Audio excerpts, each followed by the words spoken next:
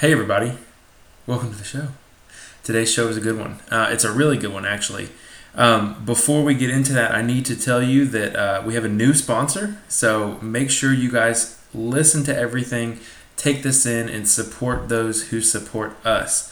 The best way that you can support me is make sure that you're subscribed to Apple Podcasts. Subscribe to the podcast, make sure you're downloading episodes, all that kind of fun stuff. And follow us on Facebook, Instagram, and YouTube. Today's show is powered by Super Grip ATV tires, the Super Grip K9. So it is no longer the letters K-9. It is now the CANINE K9. The Super Grip K9 is a rugged all-terrain ATV UTV tire designed to get you through the most extreme terrains. If you're looking for the ultimate control on-road or off-road, you need to look no further. I run these on my car. Wyatt Wilson, who we interviewed today, he runs them on his car with obvious great success, which is one of the things that we talk about today. I run the Kevlar option, and so does Wyatt. I personally really like that option. I think that it's I don't know, if you have the money, it's really worth it. The toughness speaks for itself, and I can tell you time and time again about how excellent that tire is. So, supergripatv.com, Supergrip on Facebook and Instagram, and if you are looking for tires, there's multiple places to find those, but one of our other sponsors is probably your best bet. Before we get to them, the DynoJet Research Incorporated, I think that's the full name of it there. Their Stage 2 power package is what I run on my 1000 XP. Their Stage 2 power package includes a full clutch kit with adjustable clutch weights and all that kind of fun stuff. And it also includes their Power Vision 3 tuner. So let me tell you a little bit about the clutch kit. The clutch kit is fully customizable. Everything that you need to do in one location. If I have my car set up for 30-inch tall tires to 32-inch tall tires, and I have it within 50 RPM of where they recommend it, and it works perfect. If anything, I might try and go a little lower and get some more power just down the low end. The cool thing is that clutch kit that comes with that Stage 2 power package is completely customizable. All I have to do is take my clutch cover off, pull the clutch out, and put a little bit more weights in different locations. They have sent me a sheet, pretty much a cheat sheet, to make sure that it all goes according to plan and I can get everything that I need all organized by using that sheet. That is dynojet.com, DynoJet Research on Facebook, and Dyno Research Inc. on Instagram. Great guys to deal with over there. Third is Diddy's Big Block Racing. They recently just put a picture that we posted up on our Instagram and Facebook. I think just our Facebook, actually. There's some emulsion shocks, man, that are foamy and milky, and he sent us some pictures of some razor shocks that he's working on for us, and they were foamy on the inside. Oil, dirt, nitrogen had all combined. I really can't stress enough, if you're in the UTV world, to get your shock services serviced, and if you're in the full-size world, definitely get them serviced and get them revalved. It's something I wish I would have done on my daily driver for my Jeep JK back when I built Jeeps. It would have made a giant difference if I had invested some money in the valving on-road and off-road. I think that Phil Licciardi, who is the mentor of Chris, who runs Diddy's Big Block, has shown that you can really do some amazing things with the tuning on the Jeeps, and also on, obviously, Chris's experience with Ultra 4 and the rock bouncers with the reject fab cars and all kinds of other different vehicles. They do a great job at getting the cars tuned to perform well and ride like a dream. Diddy's Big Block Race Shop on Facebook, and Diddy's Big Block Race Shop on Instagram. All Things UTV is where you can go get your Super Grip ATV tires. One thing that they are probably most known for is their spring kits. They have a tender upgrade kit, which I'm actually talking to Diddy's Big Block. We're kind of working on a valving setup that runs on the All Things UTV tender kit, because it is an excellent spring upgrade. It gives you an 80% ride improvement, and on top of that, you get not only ride improvement, but you gain some ground clearance back, which is very, very helpful. I run them on my car, so there's the testimony. That is the Razor A Tender Springs, and if you're interested in doing a full spring upgrade kit, they have the Cloud 9, which will take your car, convert it to a true dual rate system, give you new upper springs, crossover rings, and new lowers. AllThingsUTV.com, All Things UTV on Facebook and Instagram. So, here we go, folks. Our new sponsor of the show is iRate4x4.com. So let me just say it one more time. iRate, that's the letter I, R-A-T-E, rate4x4.com. Okay, so here's the dealio with iRate.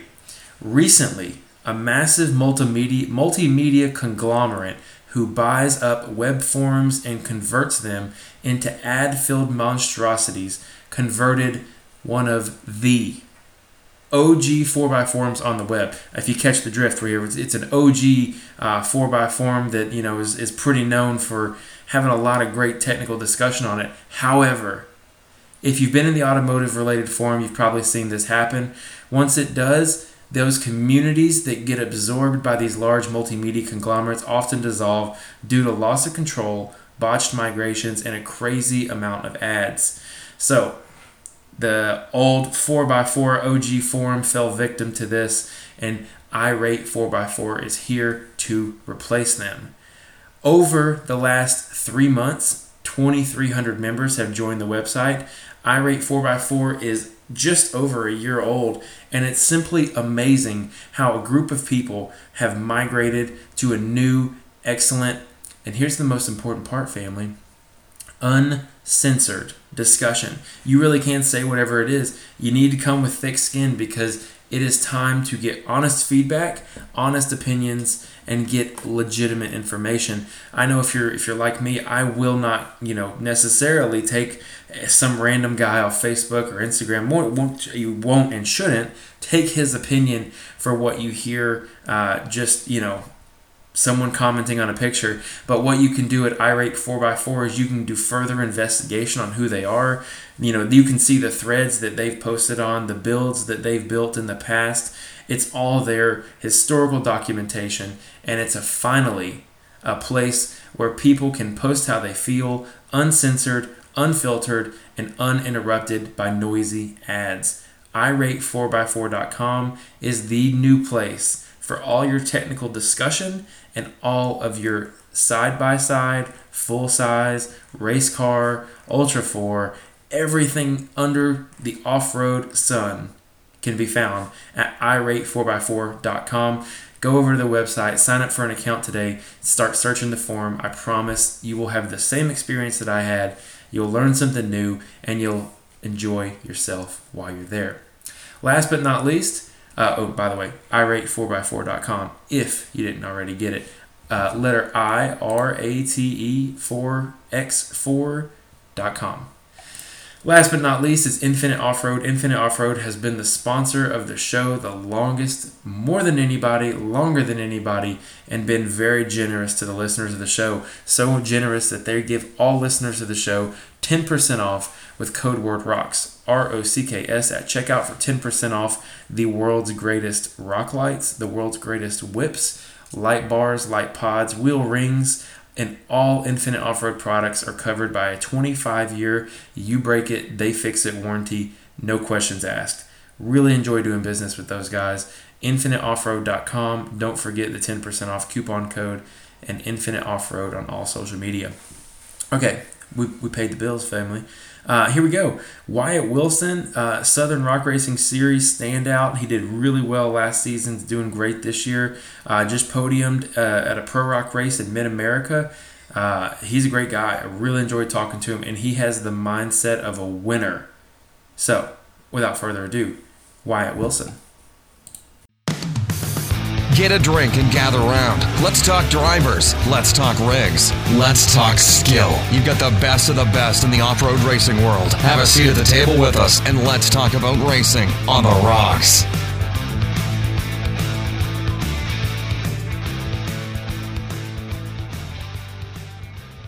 All right, we are live. Wyatt Wilson, how you doing, man? Hey, Jesse, how are you, man? I'm good.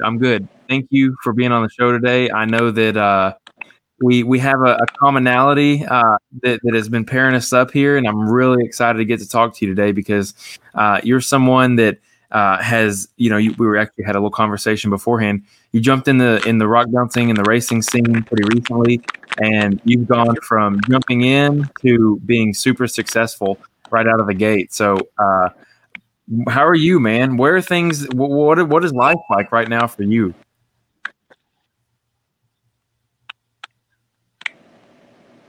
Life is good. It's just life has kind of been on a little bit of a hold here for me in racing. My youngest son just went to the Navy, and so I was trying to get him all sent off and everything like that. And we're really just starting to crank back up in the racing aspect of it. And so trying to get going back. 2020 COVID's really put a hurting on our whole schedule. And where I live in Kentucky, everything here is still kind of at a standstill. It's back at a standstill. Our governor's kind of really jacked us around, so it's been really difficult for any of our event guys playing anything, and they've had to postpone once again. So it's just we're really just trying to really get ready to get after this 2020 season, really the start of it for us, honestly. So. Yeah, absolutely. I know that there's races are getting kind of pushed around quite a bit here. I had planned on being at the Pro Rock races for the end of the year. I'm still hoping to be there. I'm doing the final touches in terms of safety gear to get all the bells and whistles done so we can come race. But I'm curious, there was I think Chocolaco got moved or canceled or something. But I'm just curious, what do you think is going to happen for the rest of the season? Man, that's a toss-up. Man, that's really a good question. I'm not really sure what's going to happen the rest of the season. We really thought we were in the clear and things were really going to start turning around for Kentucky, and now it seems like we're going backwards.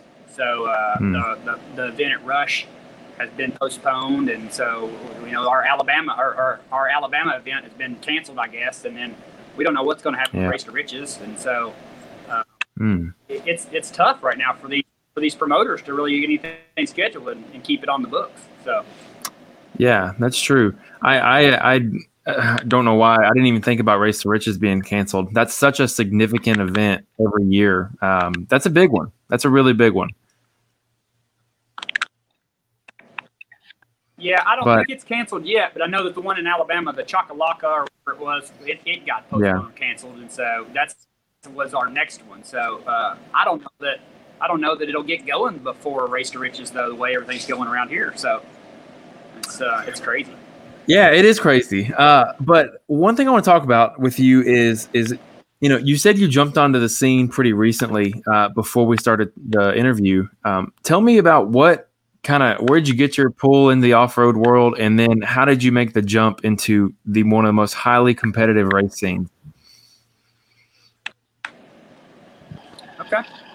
Well, I'm from a family of dirt racers originally. My father raced late models, and we were in that when I was young with him. And years later, my brother and I have Toyota trucks. And that's how it started. We have an 80-acre farm that we live on here. And we started building these trucks. We started putting studs in the tires and driving around here locally in our place. And so that's kind of how my four-wheel drive or my off-road adventure started. And then it really steamrolled into razors because of Travis Skelton. I blame him for all this. I had saved for a bass boat. I was planning on buying a boat.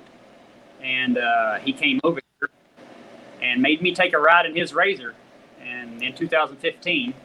And that's basically where all this started, was getting in his razor and going for a ride around the property and then getting back and having to have one. And it wasn't but a couple of weeks later that his brother and I both ended up with one, and it really started a chain reaction. I never thought I'd ever have a razor. I actually some of my buddies because they spent all that money on 900s years ago, before the 1000s were even out. And And it's crazy to now think that I have 2 razors and one race razor, and we're actually competing in competitions. It's pretty nuts. So I never would have ever expected that. So you didn't start with the chassis. Or correct me if I'm wrong. You started with a full body, and you were racing a full body for a while. Is that correct? A couple of races, some of the local stuff. I think I may have entered one SRRS at Dirt Nasty in a full body and raced it up and down the hills there at the new Dirt Nasty. But other than that, I knew if I was going to be serious and really be competitive, that there's no way that I was going to be able to do it unless it was going to be in a chassis, of course.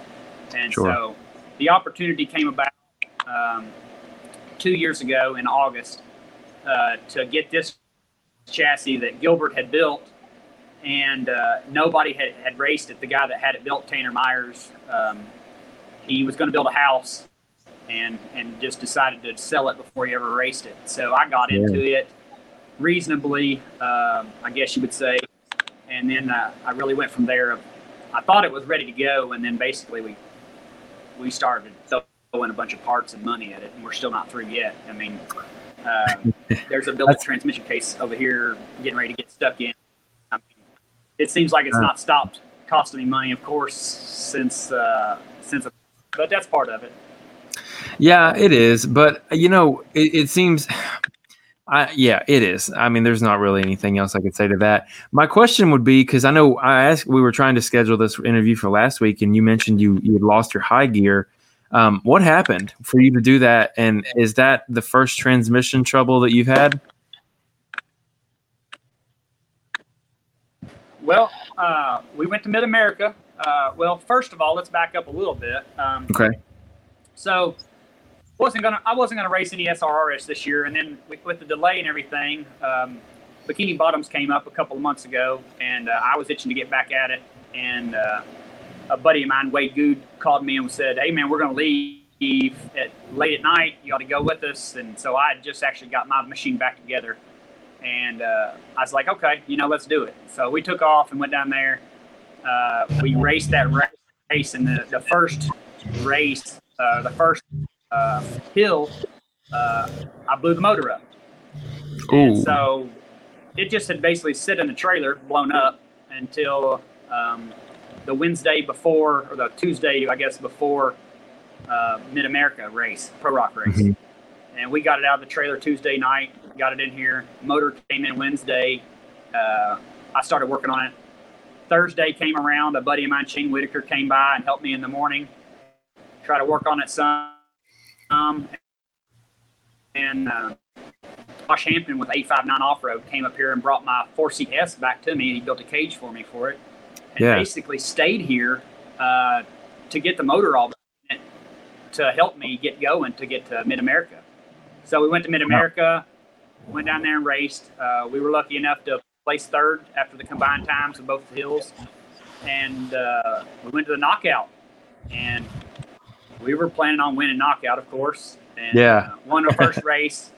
And then got up against Wade. And I was leading. I had him by about a car length, I think, and came down on the gas, because that's kind of what you have to do. And we blew high gear out of the trans. So I watched him zoom on by, and he later won knockout. So that was it is what it is, but that's part of it. Yeah, at least if you're going to get beat by anybody here, but it does move. Yeah. If you're going to get beat by somebody, at least get beat by the guy who's going to win the entire thing. Yeah,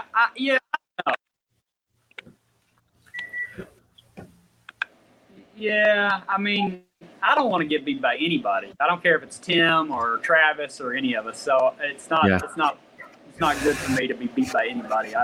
I tell my sons I only got into this sport to be competitive. I didn't get into this sport to run 9th or 10th. I got in this sport to win events. And, we've been pretty fortunate to come on the scene and do well in the Bounty last year and win some events. And, it's really difficult for us to race on Fridays because I'm a very small company. It's just me. And so it's tough for me to take off and travel on Thursday and go to try to pre-run. and it's hard. It's hard to afford this sport in general, but it's really of course. hard to afford missing out on work as well as the racing part of it. So. What do you think the fix is for races on Friday? Because I have more than one driver talk to me about, I race, let's just say what it is. I mean, I race Pro Rock because it's all in one day and I can't take a Friday off. I mean, what is the perfect solution? Is it, only these people race and they race all day Friday, or do they try and cram it all in one day? Because the Pro Rock race gets it all in one day, but they don't get done racing until sometimes like super late, 8:30, 9 in the day, and they start at 8 o'clock in the morning. Yeah. That's a great question, and I think that's why we have so many different series now. I like the format of Pro Rock. It works well for me. It's typically the kind of hills that I want to participate in. I don't love the way the sport's heading because, I guess maybe if I raced all these series, then I would rather race like that and the buggy would stay together. But I've always been at heart, I've been more of a bounty type of hill climber, I guess you'd say. And so I want to do something hard. Like we were talking about Race to Riches earlier. When we showed up at Race to Riches last year, I was confident that I would climb both of those hills without them touching them. There was no doubt in my mind that I'd climb Hill 1 that nobody climbed. And I definitely felt for sure that I could climb Hill 2 before they ever touched it. I felt like there was a line there for us to climb it. That's my kind of event. That's what I want to do is the hard stuff. And it does suck when people are tumbling down and things are breaking, and I get it. And so the series is that, like Outlaw, that two are running at one time. I think that speeds it up, and I like racing Outlaw. This year, they were just so far away from me. I think the closest one was like Mid-America, or actually the closest one I think was Hawk Pride, and that's 6.5 hours, 7 hours away. So I hate driving, honestly. We're very fortunate. I'm very fortunate to be in Kentucky here, and a lot of stuff be oriented right around us. But I hate the drives. I hate 10, 12-hour drives. I can't stand it. So listen, I'm not turning into a girl. So listen, as a fan, so AOP is about an hour and 35 minutes from my house, maybe. Sometimes, I didn't even drive down for the Ultra 4 race because it was, first off, it was easier for me to watch it on the live stream there. But all that being said, I highly underestimated the dedication that drivers have to driving to these events. When I realized, I looked at the Pro Rock schedule for this year, and the closest one to me was 5 hours away, and I was just like, I can't. That is a huge stretch. I'm in shock and awe that, people like yourself and like Anthony Yant and people from the Northeast that drive, 10, 12 hours just to go watch a race. That's crazy.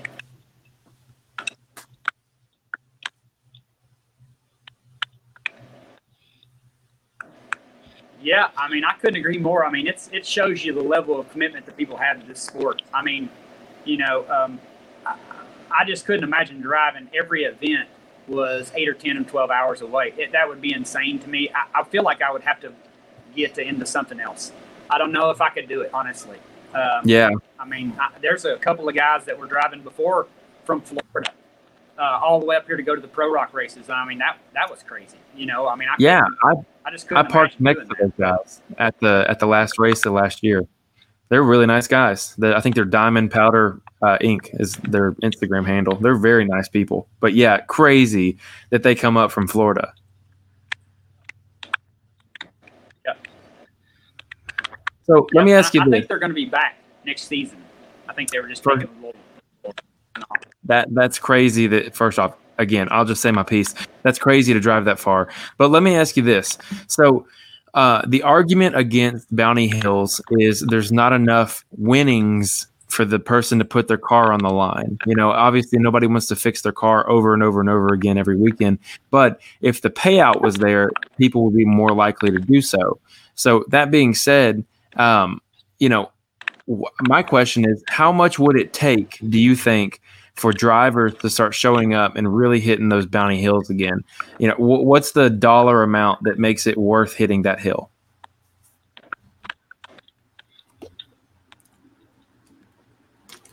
I mean, as far as, there's a couple of different scenarios I guess I would look at. I mean, some of these guys that come and they pay these fees to come and race. I mean, a lot of these guys have been lucky to ever podium. They're coming to race because they love the sport. And I think over the whole entire field, what would help would be to just lower our entry fees, or to take our entry fees away, where it make it easier for us to participate, for everybody to participate.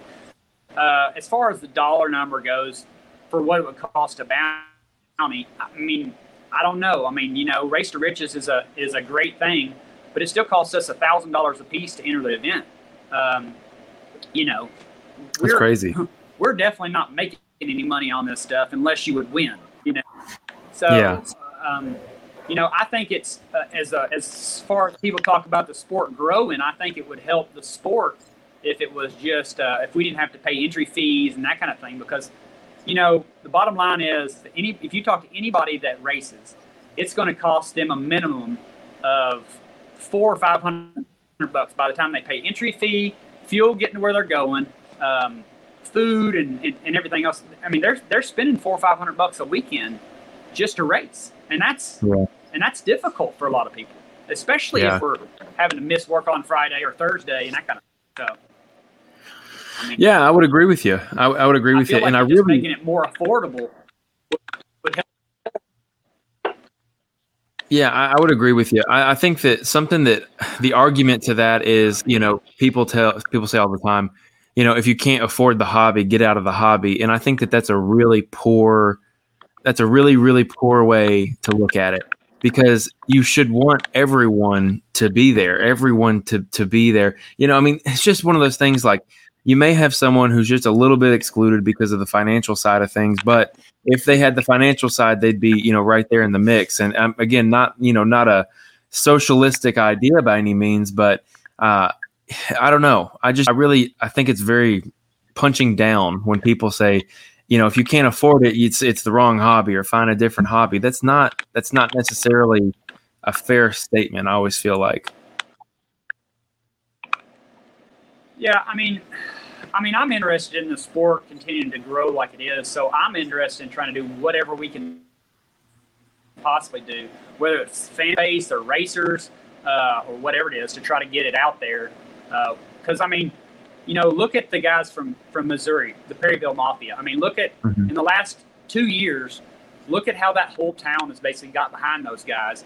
And, it's not just Adam and the Storches and Daniel.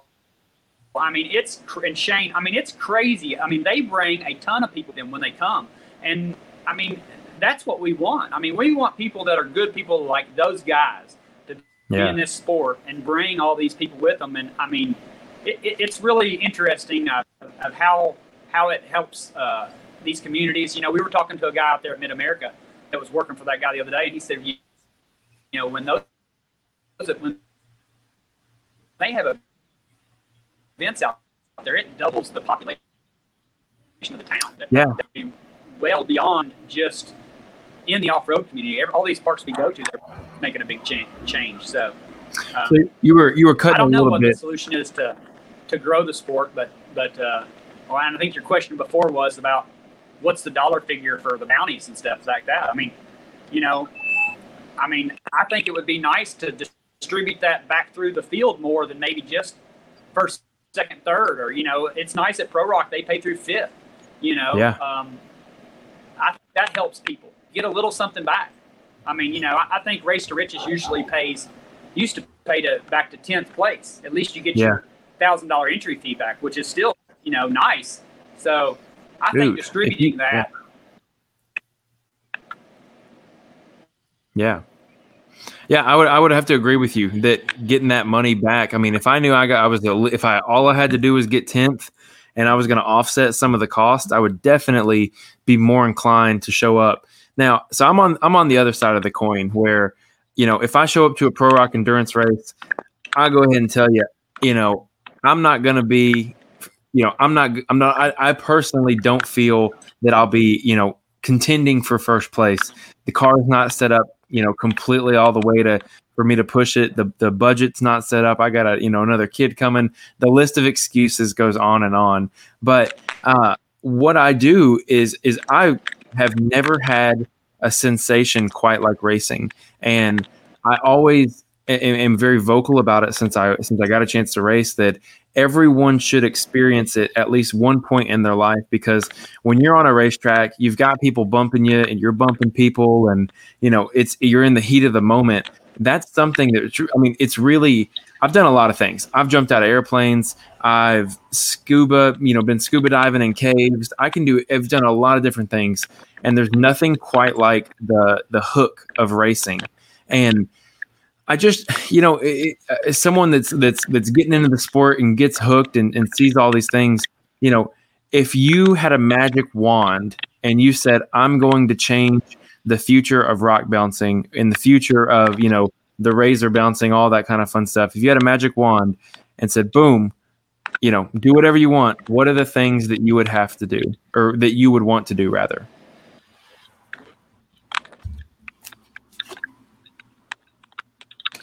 Well, that's a tough question, Jesse. I think that I would like everybody to be able to get to the events, because honestly, the fans, if they're sitting at home watching it on the screen, it just, it never does it justice. These hills that we're climbing out here, it's crazy. When you see them in the video, it looks like you could walk right up them. And there are several hills that we've went up that I physically have tried to walk up and can't even walk up them. So, if I had that wand, I would like to transport all these people that can see it or are interested in the sport. I would try to get them there, because there's nothing there's just nothing like going there and seeing it live. Being up beside these cars that have 2,000 horsepower or 1,500 horsepower, and being able to get right up to them. I tell people all the time that they should come and bring their kids, because if your kids like to go to Monster Jam, they would love this, because you can literally walk up and touch and talk to the drivers, and then watch that car participate. So I think the biggest thing is just getting the people to the shows, making it more accessible for the people to get there. Yeah. I don't know if that's lowering the cost of the tickets, or if just I don't know what the solution is, but growing the fan base is the biggest thing. Yeah, that's true. I hadn't really put much emphasis on attendance. I had never really thought much about that, and I know that that is a large portion of where the money comes from for these things. I wonder, so I look at the schedules for all of the series every year, and you can plot them out on a map, and off-road parks are kind of few and far between, but it seems like they're always in the same central areas, and they always race the same parks. I think Pro Rock has done an excellent job this year of running parks out of the ordinary, like the Chocoloco race, and there's a few other places that they were going this year that they don't typically hit. And in a perfect world with my magic wand, we have a race in Kentucky, we have a race in Tennessee, Alabama, we have a race in, Oklahoma, and then maybe Illinois or Indiana, or, he's really spread out the area. But then again, I'm going to, it goes back to my point of, well, now you're forcing the drivers at some point, you have to make a long distance drive. Does that make sense? While we're waiting on Wyatt, really good questions. I hadn't thought about audience. So let me ask you guys, and for those listening on the podcast version, go to our Facebook, DM us, whatever. What would you do to increase fan attendance in all of those different places? All right, I've got Wyatt. Wyatt, can you hear me? I can. Okay, perfect. If somebody out there listening can let me know if you hear Wyatt. If you don't, or something's wrong, just let me know. But we're going to keep on trucking. That's much better, by the way. It's a lot more clear, and I got a better response rate from you too, Wyatt. All right. So getting people to the off-road parks, that's the key plan here. Is there anything else that you could imagine that would make, what could you do for a draw? Because Mid-America has this amazing, amenities section, and I'm going to pull it up here on the live stream, but Mid-America has the pool and the bar and all those things, but what are other things that can be done to get people to show up to these events? I mean, Jesse, I'm not real sure. I mean, if it can be done, Mid-America's doing it right now. I mean, they have drag racing, they have hill climbing, they have the actual flat track racing. I mean, that is a spectacular venue. I think all these other off-road parks, they should visit. If they own and run these parks, they should visit Mid-America just to see what's going on out there. I would agree. Last event was the first time we'd ever been there. Okay. And it's always great to go and see the off-road family. But it was pretty cool because of after the survival stuff, they took a pretty long break, and it allowed everybody to just kind of chill and relax. There was a bunch of people in the pool, and we were all hanging out. Of course, the other side of the coin to that is, we didn't get through. Of course, we did the knockout after the racing. We didn't get through till like 1-something in the morning. So, or like close to that. So, yeah. Well, it looks like, it looks like on 4th of July, those of us who are sitting here on the live stream, they had fireworks, and they had, a number of different things. That's amazing. That draw is amazing. The pool looks like they had a carnival. They have live bands. And this is something that I have had in my mind for a long time. I think the responsibility of these off-road parks needs, the weight needs to fall on them more. And I'll pick on one that's close to my house is Adventure Off-Road Park. Benji, I think his name is Benji Engelberg, but Benji is always online talking to the people who come to his park, and he's talking to the guys at Ultra 4, and he asks them, what do you guys think of this race and this and that? And he's gotten feedback from them directly, and so much so that at the next Ultra 4 race that's at Adventure Off-Road Park, they're actually going to build out a rock garden like they do in Reno Nationals. They're going to have that stretched out right in the opening area. And that's the kind of thing where I see, okay, this off-road park is listening. This off-road park is taking notes. And then I see something like Mid-America, and I'm like, I really think that these off-road parks should really start, kind of reinvesting in their trails, reinvesting in their amenities, because obviously it makes a huge difference. Oh, I couldn't agree more. I mean, I love survival. I would like to get in a car, and I talked to John and Jamie. I'd love to buy one of their old cars and to pick up, and try to race a little bit of that stuff. But the problem, because you race it, the problem with that is the draw of the fans. It's hard.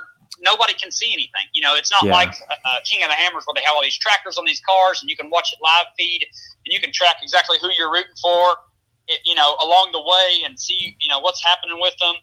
So there has to be something like that garden or something to actually for the fans to be able to sit there and watch, for it to be interesting for them. Because, a car zooming by and stopping isn't enough of a draw. Stopping at the gate for them to check the numbers isn't enough to honestly keep people's attention to make them want to come and do it. So, especially if they're having to eat a bunch of dust. Yeah, so, I absolutely agree with you.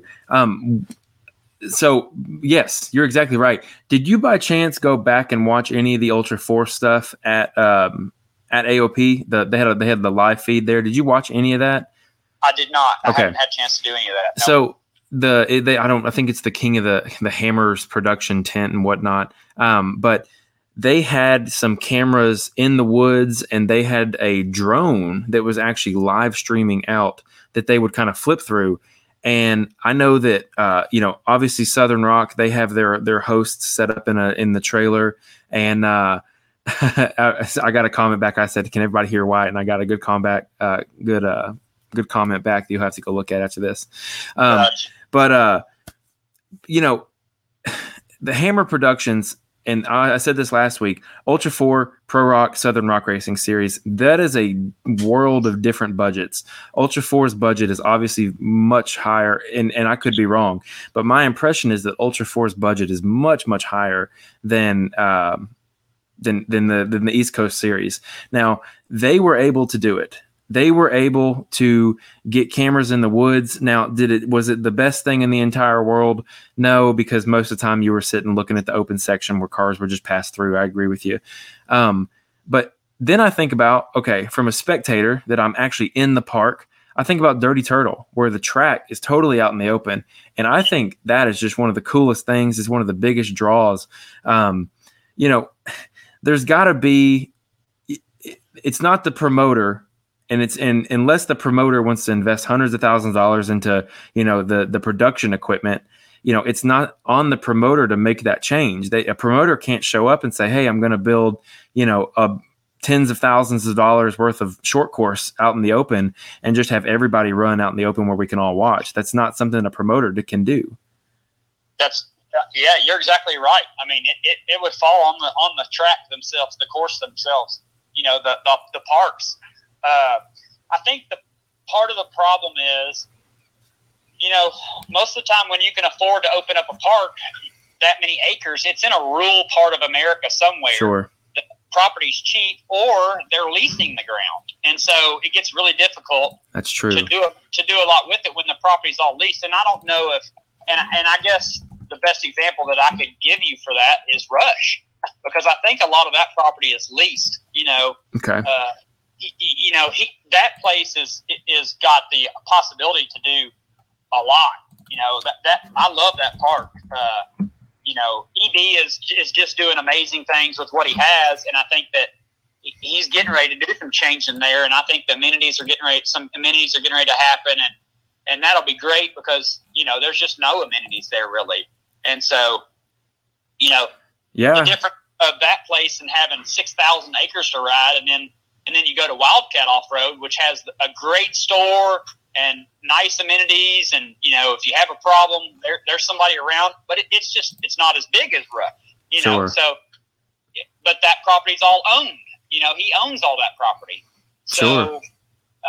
I think it's just, you fight that battle of these parks are out in the middle of nowhere for the most part. Yeah. So, and it isn't cheap to own a park. We're kind of sitting here, quarterback or armchair quarterback and saying that, it would just be this easy if you just did this. And, it's definitely not just that easy to do something like that.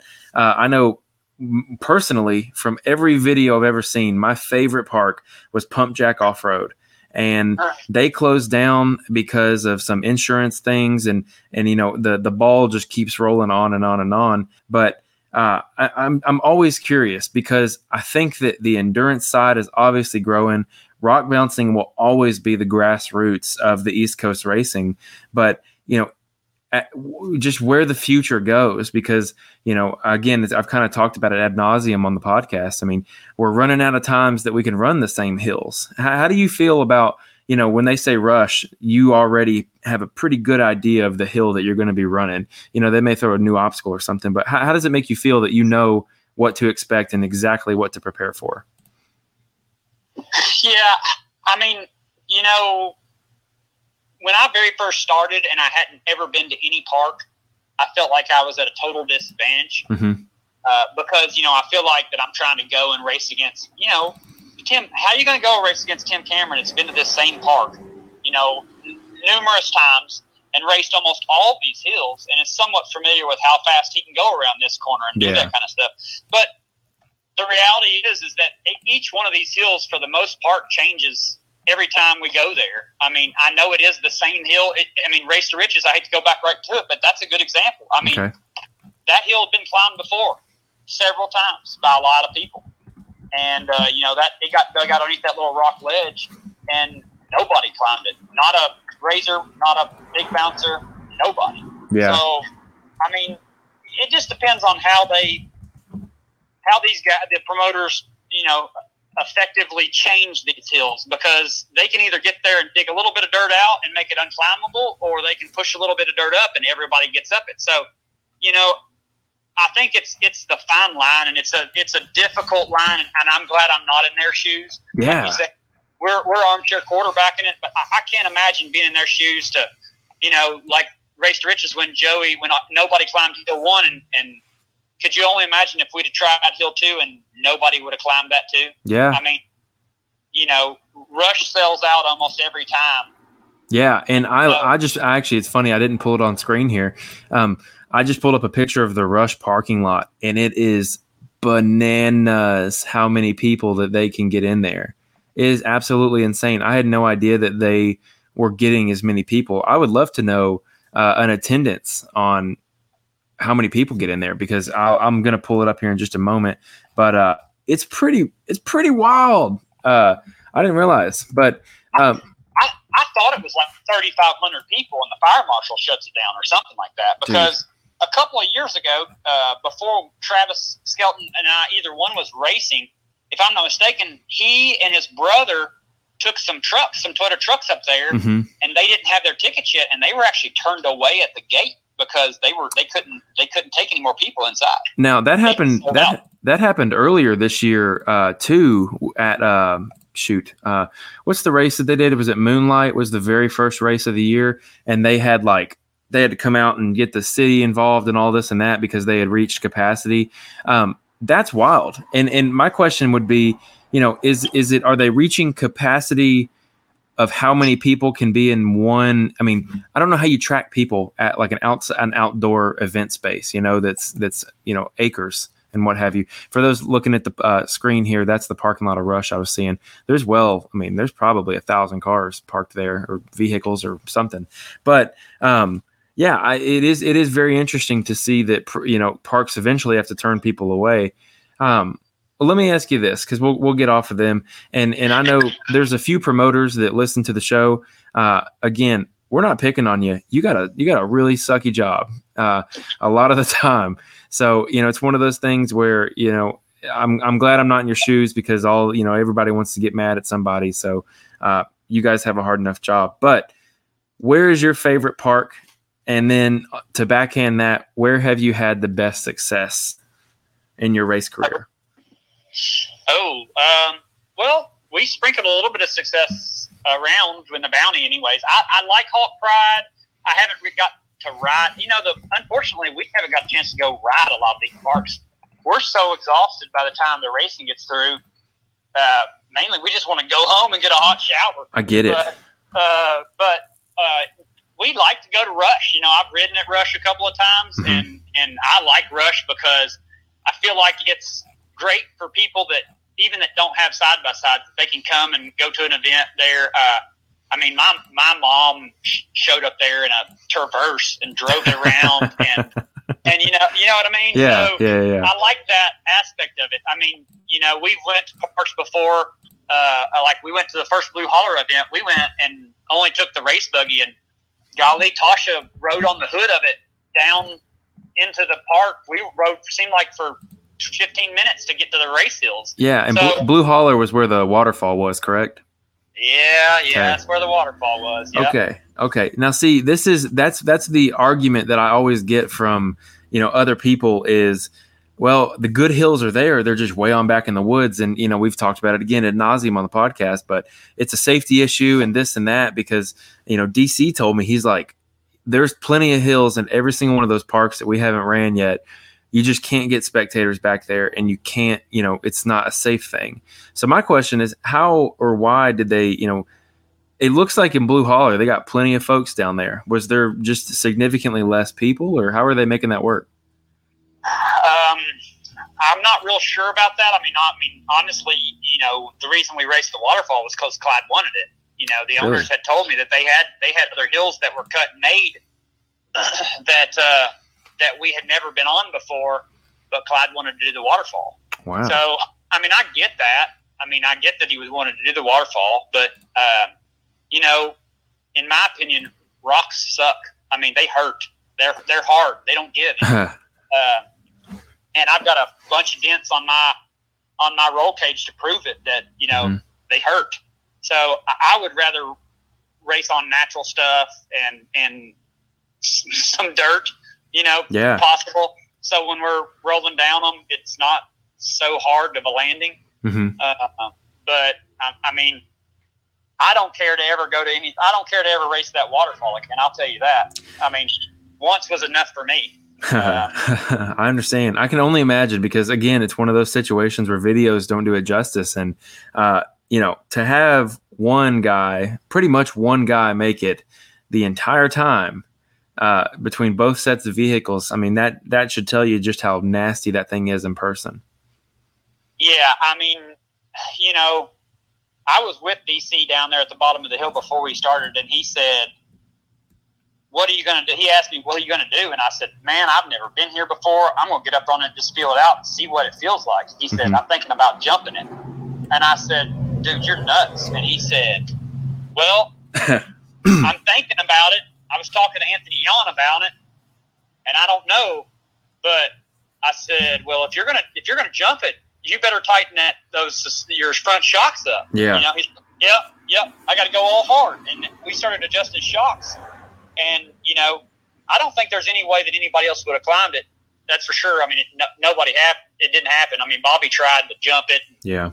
I mean, Cozine was pretty close. I mean, I swear if he could have got another inch, I think he could have got the rear tires to it and he could have got up it. Yeah.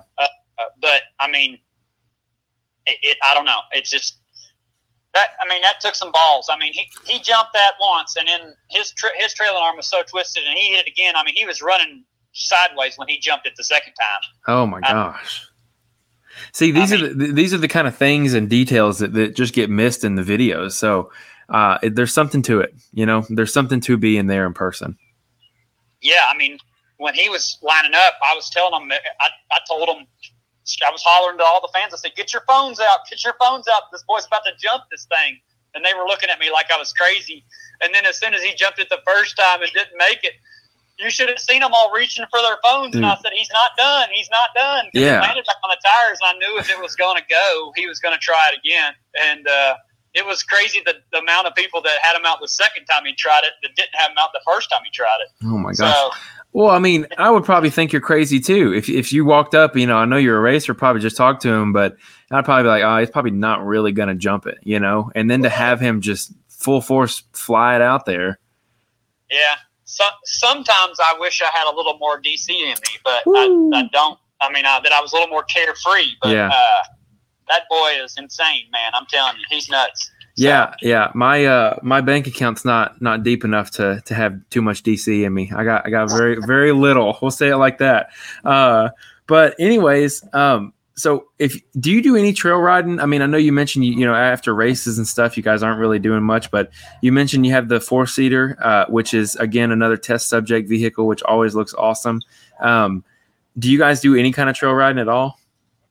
Yeah, I mean, we're very fortunate to be around a couple of parks that are close. Wildcat. We actually know Terry and the owners of Wildcat. Very nice. So, it's nice to go down there and hang out with those guys and to trail ride with them. And, we get to do a little trail riding, but it seems like when racing season's on, it doesn't, sadly, there's not a lot of time.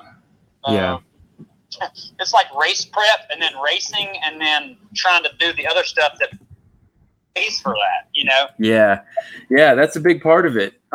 But one thing I want to talk to you about is, what are some of the things, we've kind of glossed over, or not glossed over, but we briefly mentioned that your time in the sport has been, surprisingly short. So what would you say are 3 things that you've learned that have been the most valuable in your time? Because you've come right up to speed really quickly. So what are 3 things that you would tell a new guy? I would tell the new guy to leave his purse in the truck. Okay. Because, I mean, honestly, that's what you got to do. I mean, if you're going to come and run these events, you gotta be able to actually hit the gas. I mean, it depends on how. I would honestly ask them how they trail ride, because if they're just easing around trail riding, they don't have any business going to a race event. Sure. To try to participate. But I think the biggest thing that I've learned is that I have learned is that these things will climb crazy hills if you push the gas hard enough. I mean, I've actually shown up at places before them and see the hill, the race hill, and be like, that's what they're having us climb. Gosh.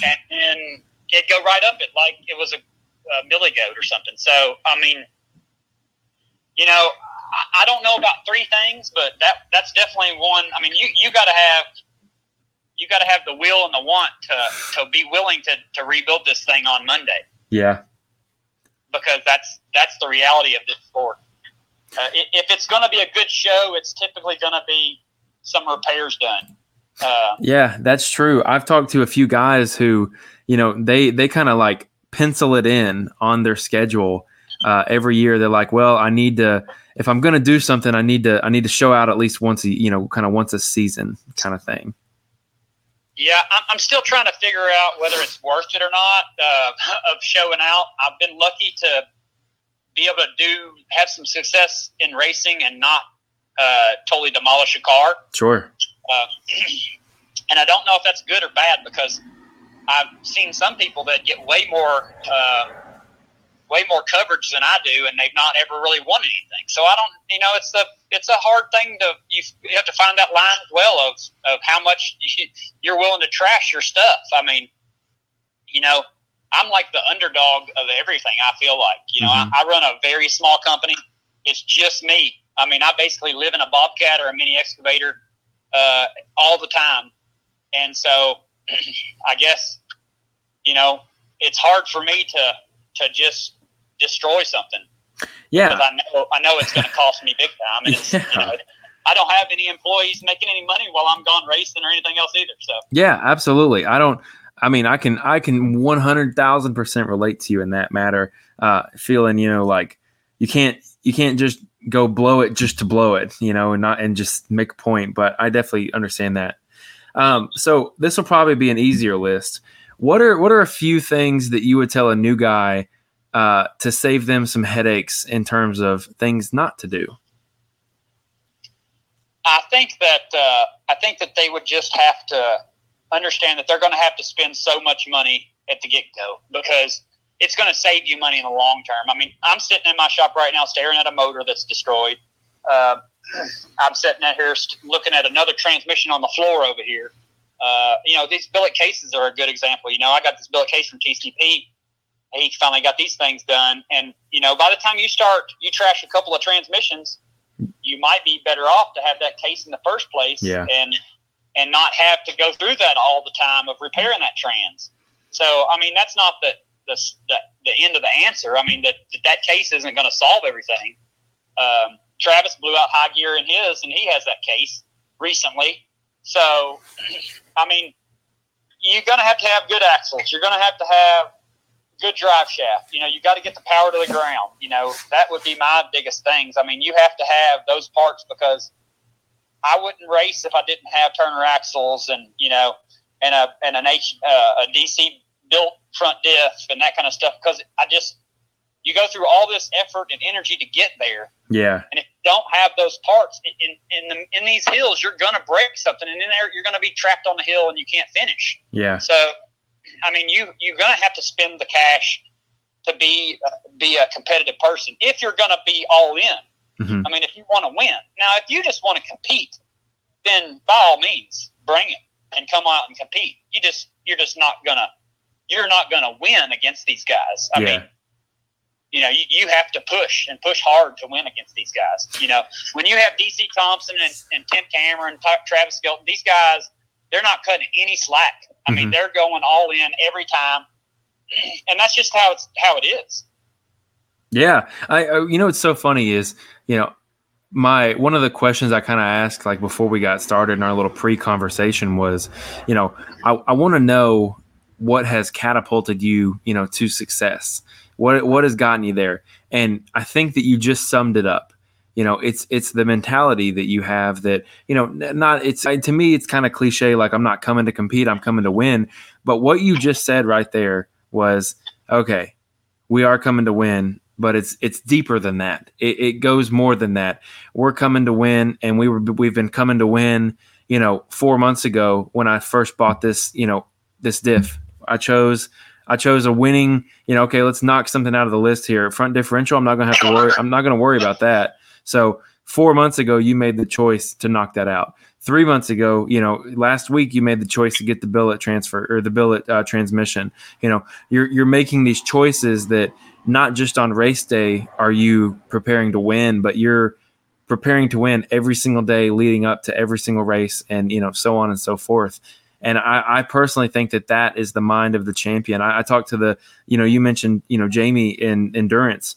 Their team that they've got running right now, I don't foresee anybody beating them for a while because they are great. And it's the same thing.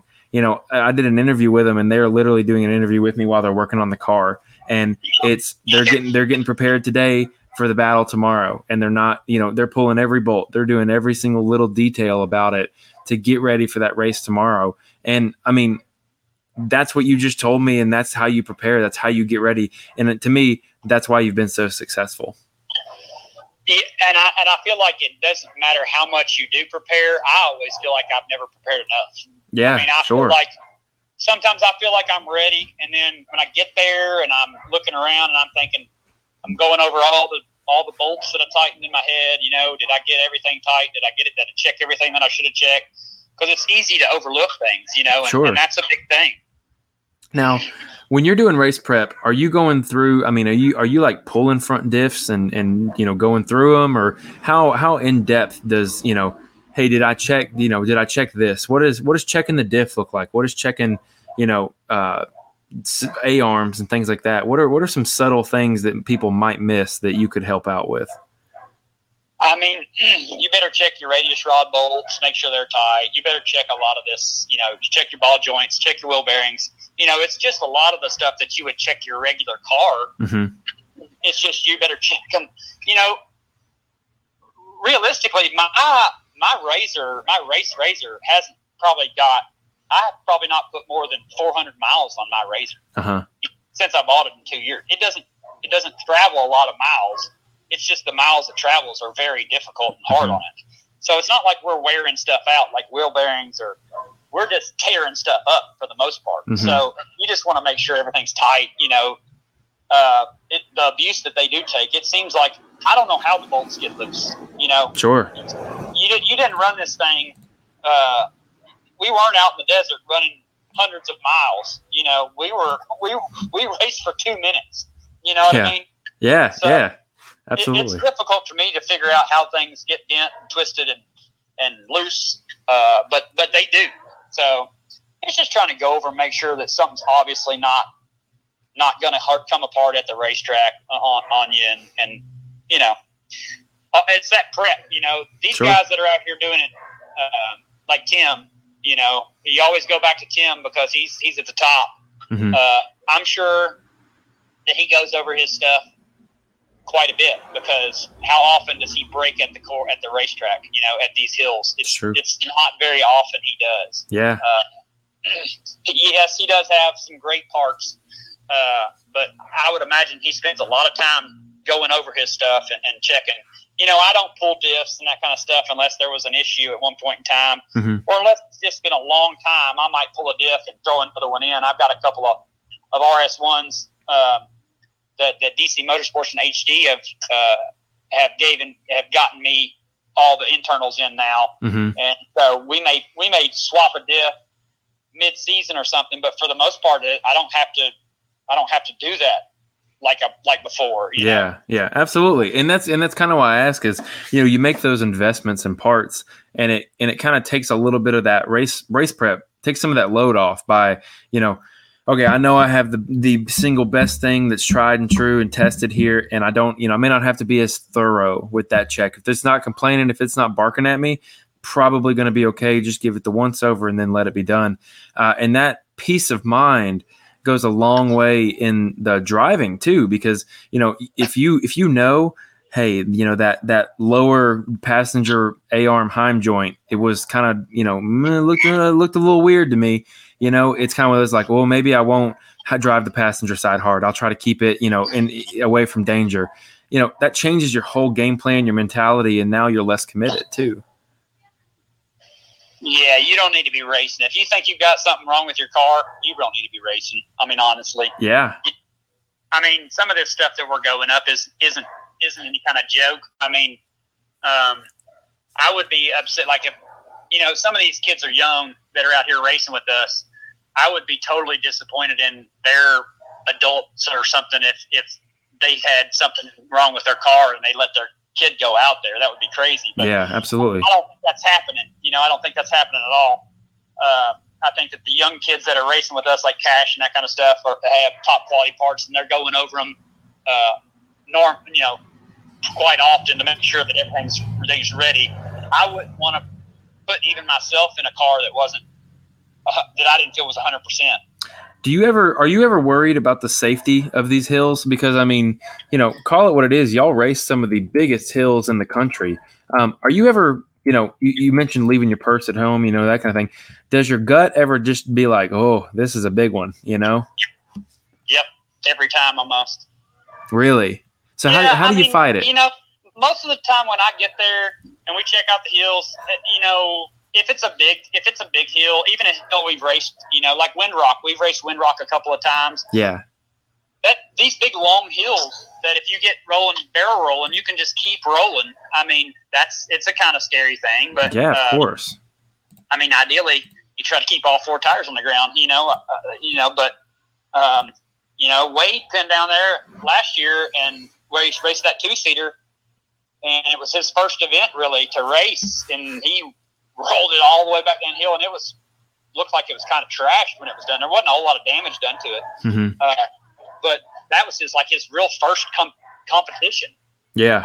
And so it makes you wonder what the hell somebody's thinking to get back in a car. I mean, dude, after that was listen, first time. So. my first probably 15 podcasts, if you go back and listen to the first probably 25 hours of the show, it is me asking everybody, what is wrong with you? Why would you do this? Because you're crazy.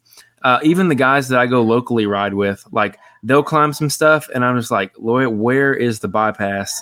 Because I don't part of me is like, I trust my cage. I trust everything about what I've got, but I don't even want to put myself in the situation because it's crazy, man. You guys are next level for sure. Well, I think that's why it's important to get the people out there. I mean, I think that if we could get the people out to see these hills and watch the events live, I think that's the solution to trying to grow the sport. I mean, if we could sell these events out every time, where we were having to have the fire marshal there, that's what would be awesome. Yeah. That they were shutting the gates every time. I don't know what that solution is, if it's lower ticket prices or, figuring out how to fit more people in there so we can't shut the doors on it, but it's getting the people there to see it. I mean, that's what's going to keep this sport from not growing is not getting the fan base built. Sure. Absolutely. I agree with you. So last thing I really have for you is to talk about the buggy and your future plans. What are the things on the buggy that you like the most or you think have made the biggest impact to your performance? Well, of course, I've got some sponsors. Of course, I got Super Grip. Of course, the K9s are a great added bonus. They are a great tire. I've got the Turner axles. It's keeping that power to the ground. Yep. We got some power from DW Performance. He's out in Utah. He's out west, and we've had a lot of success with that. LMW has stepped on board this year. And we've got some of their parts, and we've got some more of their parts. 859 Off-Road has stepped up, and they're really going to help me out. We're going to build a new chassis. We were going to build it in this off-season. Ooh. But we didn't have an off-season this year. And we'll have all LMW fab stuff on that chassis. And, it's just trying to keep these good parts on there. Keep these good companies behind you, We got these shocks from Gary Hinkle with G-Force. All these major guys. Paul Wolf, Travis. All these guys are running these G-Force shocks. It's not just because of he knows what he's doing. It's also because the people in the sport. I mean, Gary is such a nice guy. I mean, we go over to, like we were talking about, Jamie and John and those guys. I mean, those guys are the people in this sport are always amazing me at how generous and how nice and how willing they are to talk to you. I would agree. And go through things with you. I mean, I guess last year at Rush, the Race to Riches was the biggest eye-opener for me because I hadn't been in the sport an entire year yet. And I was leading the bounty points in the SRRS by a decent amount. And going into Race to Riches, a Pro Rock event, I blew the transmission out climbing Hill 2 when we got to the top. I blew it completely apart. Before I left the park, there were 3 people that offered me their transmission so I could race the next weekend. I think it was the next weekend or 2 weeks after that, to take their transmission out of their vehicle and give it to me so that I could make sure I could make that race. A couple of these guys I hardly even knew. Yeah. There is no sport that I could ever imagine being a part of that people would take parts off their car so you could go and win a championship. I mean, that's just unheard of to me. Yeah, that's amazing. And before I made it home, there was a 4th guy that told me, hey, man, you just come down here Thursday and on your way to the finals at Bikini Bottoms, and we'll pull mine out of my car. We'll put it in your car. You can stay here, and then you can go on down there Friday. I mean, it's crazy. The people is what makes the sport. And that's why it's hard to get away from this sport, because of these people are just, it's insane how nice they are. Whether they're racers or fans or whatever, it's a blessing to be a part of it. I can say that. Yeah, dude, that's amazing. I love hearing stories like that, because that kind of generosity has been shown to me as well, from John Arnold and Gary and all those guys and Jamie. I was out there doing a 1-man crew at the race I was at, and they were like, "Hey, man, like, what do you need some help? Like, do you want to? What are you working on?" I was like, "Oh, I'm just pulling new hubs and wheel bearings and everything." And they're like, "Well, let us know if you guys need anything at all. You just come over, come use our tools, use our parts, whatever you need."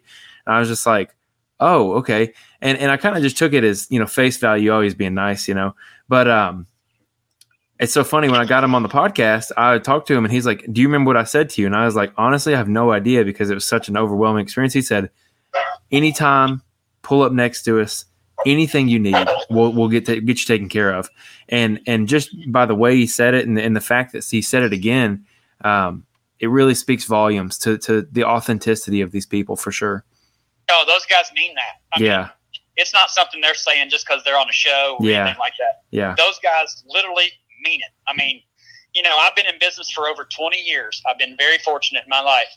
And I have met a small number of people that have treated me really well, even when I was young or whatever. And I mean, even successful people that I've been around, a lot of people that have had plenty of money, but they were never as nice as the people that you encounter out here in the off-road community. I mean, It is absolutely mind-boggling to me of how nice and giving, and just, even if it's just the information, even if they're not giving you something. Yeah. I mean, Nathan Wolf, he talked to me and be like, "Well, why did you do this?"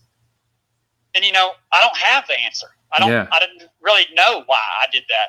Why'd you get off the gas here? What were you doing here? And, he was only doing it because he wanted to help me. He wasn't doing it to bust my balls, which is part of it. But, sure.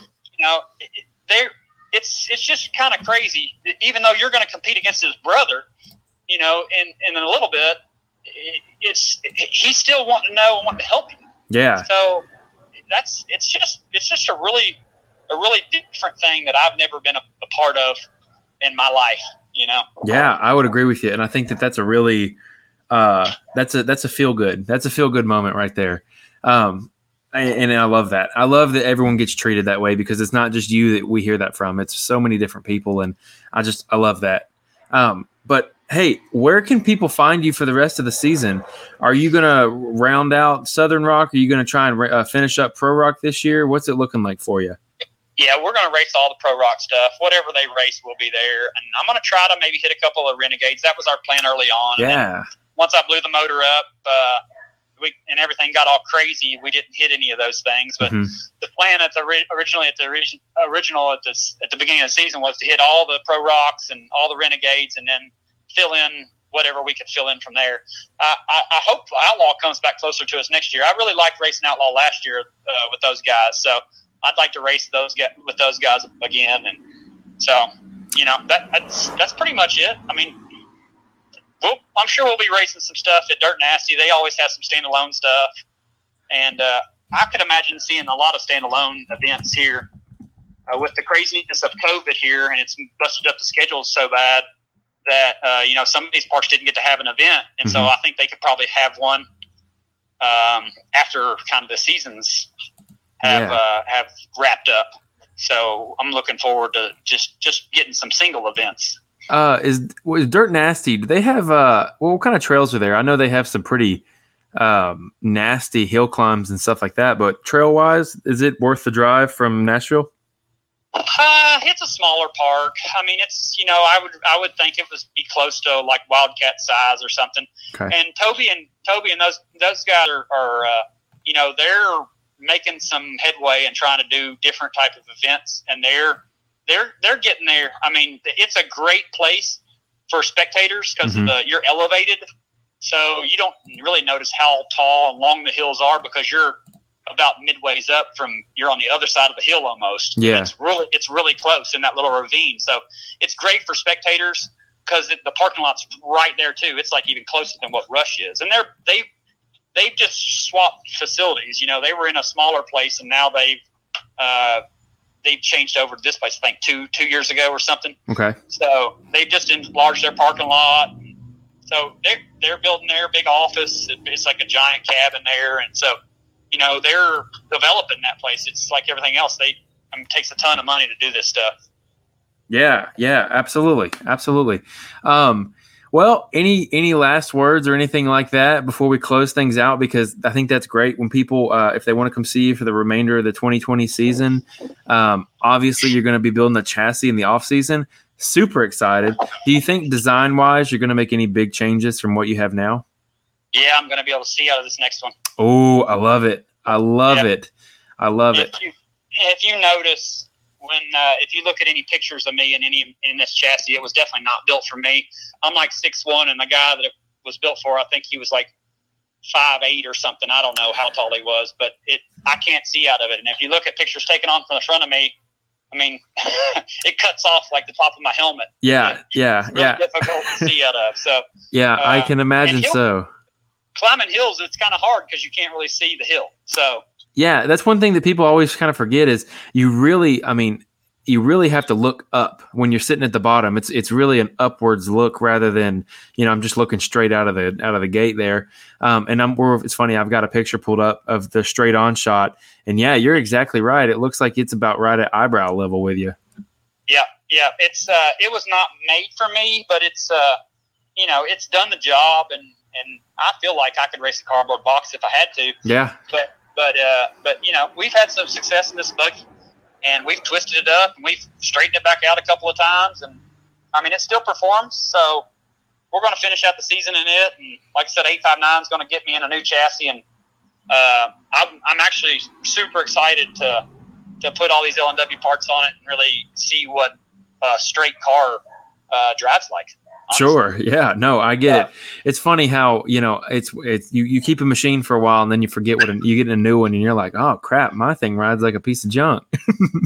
Well, I mean, it still does well. Yeah, absolutely. I did. Competitive. Let me roll it back. Your race car is not a piece of junk. I'm referring to when you, steering gets a little thing, and you start realizing, you realize, I don't really have to like turn it this way, and then it's little details.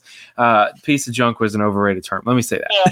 Yeah, well, it's sometimes I'm calling it a piece of junk myself. So I mean, it's part of it. Every vehicle I've ever owned is a piece of junk. If I've owned it in the past, whatever I have right now is a slightly less piece of junk. Well, I feel like it's always a piece of junk until you go sell it. God, this is the greatest thing since sliced bread. I've climbed everything. Well, there's a lot of videos out there that will testify that it's climbed a lot of things. I don't know if it's climbed everything, but it's climbed a lot of things. That's fact. You get your guys' buggies come with a not only a bill of sale, but y'all come with a full rap sheet of videos of just exactly what it'll do. Well, I feel like too, like every time we've twisted it, I've twisted it back and we've braced it or we've done something else, and so it's probably better now than it was, stronger now than what it was when we started. Yeah. So, that you learn the weak points and you learn what you do better next time. And so that's part of the game. I mean, I've just gotten started in this stuff. And so I don't plan on going anywhere. I plan on being around for, several years anyways. My kids are all old and they're leaving me. So that's kind of why I've gotten back into this, because I've kind of have seems like a lot of free time on my hands now with my kids running off. So yeah, well, I'm older than a lot of these guys out there that we're racing against. So that's part of it, I guess. Maybe I'm on the flip side of that, and I got young ones coming. So I may have a short hiatus, but the podcast will continue. So, you know what? The best thing is getting those young ones out there, and y'all got to get out of that 2-seater, get you one of those 4-seaters, and pack them around with you. I'm already talking to my wife about it. I thought I had her convinced before we got pregnant, and then she was like, "The baby's not even here yet. What are you doing?" And I'm like, "You said I could." And we had that whole conversation. So I'm working on it. Don't worry. I'm working on it.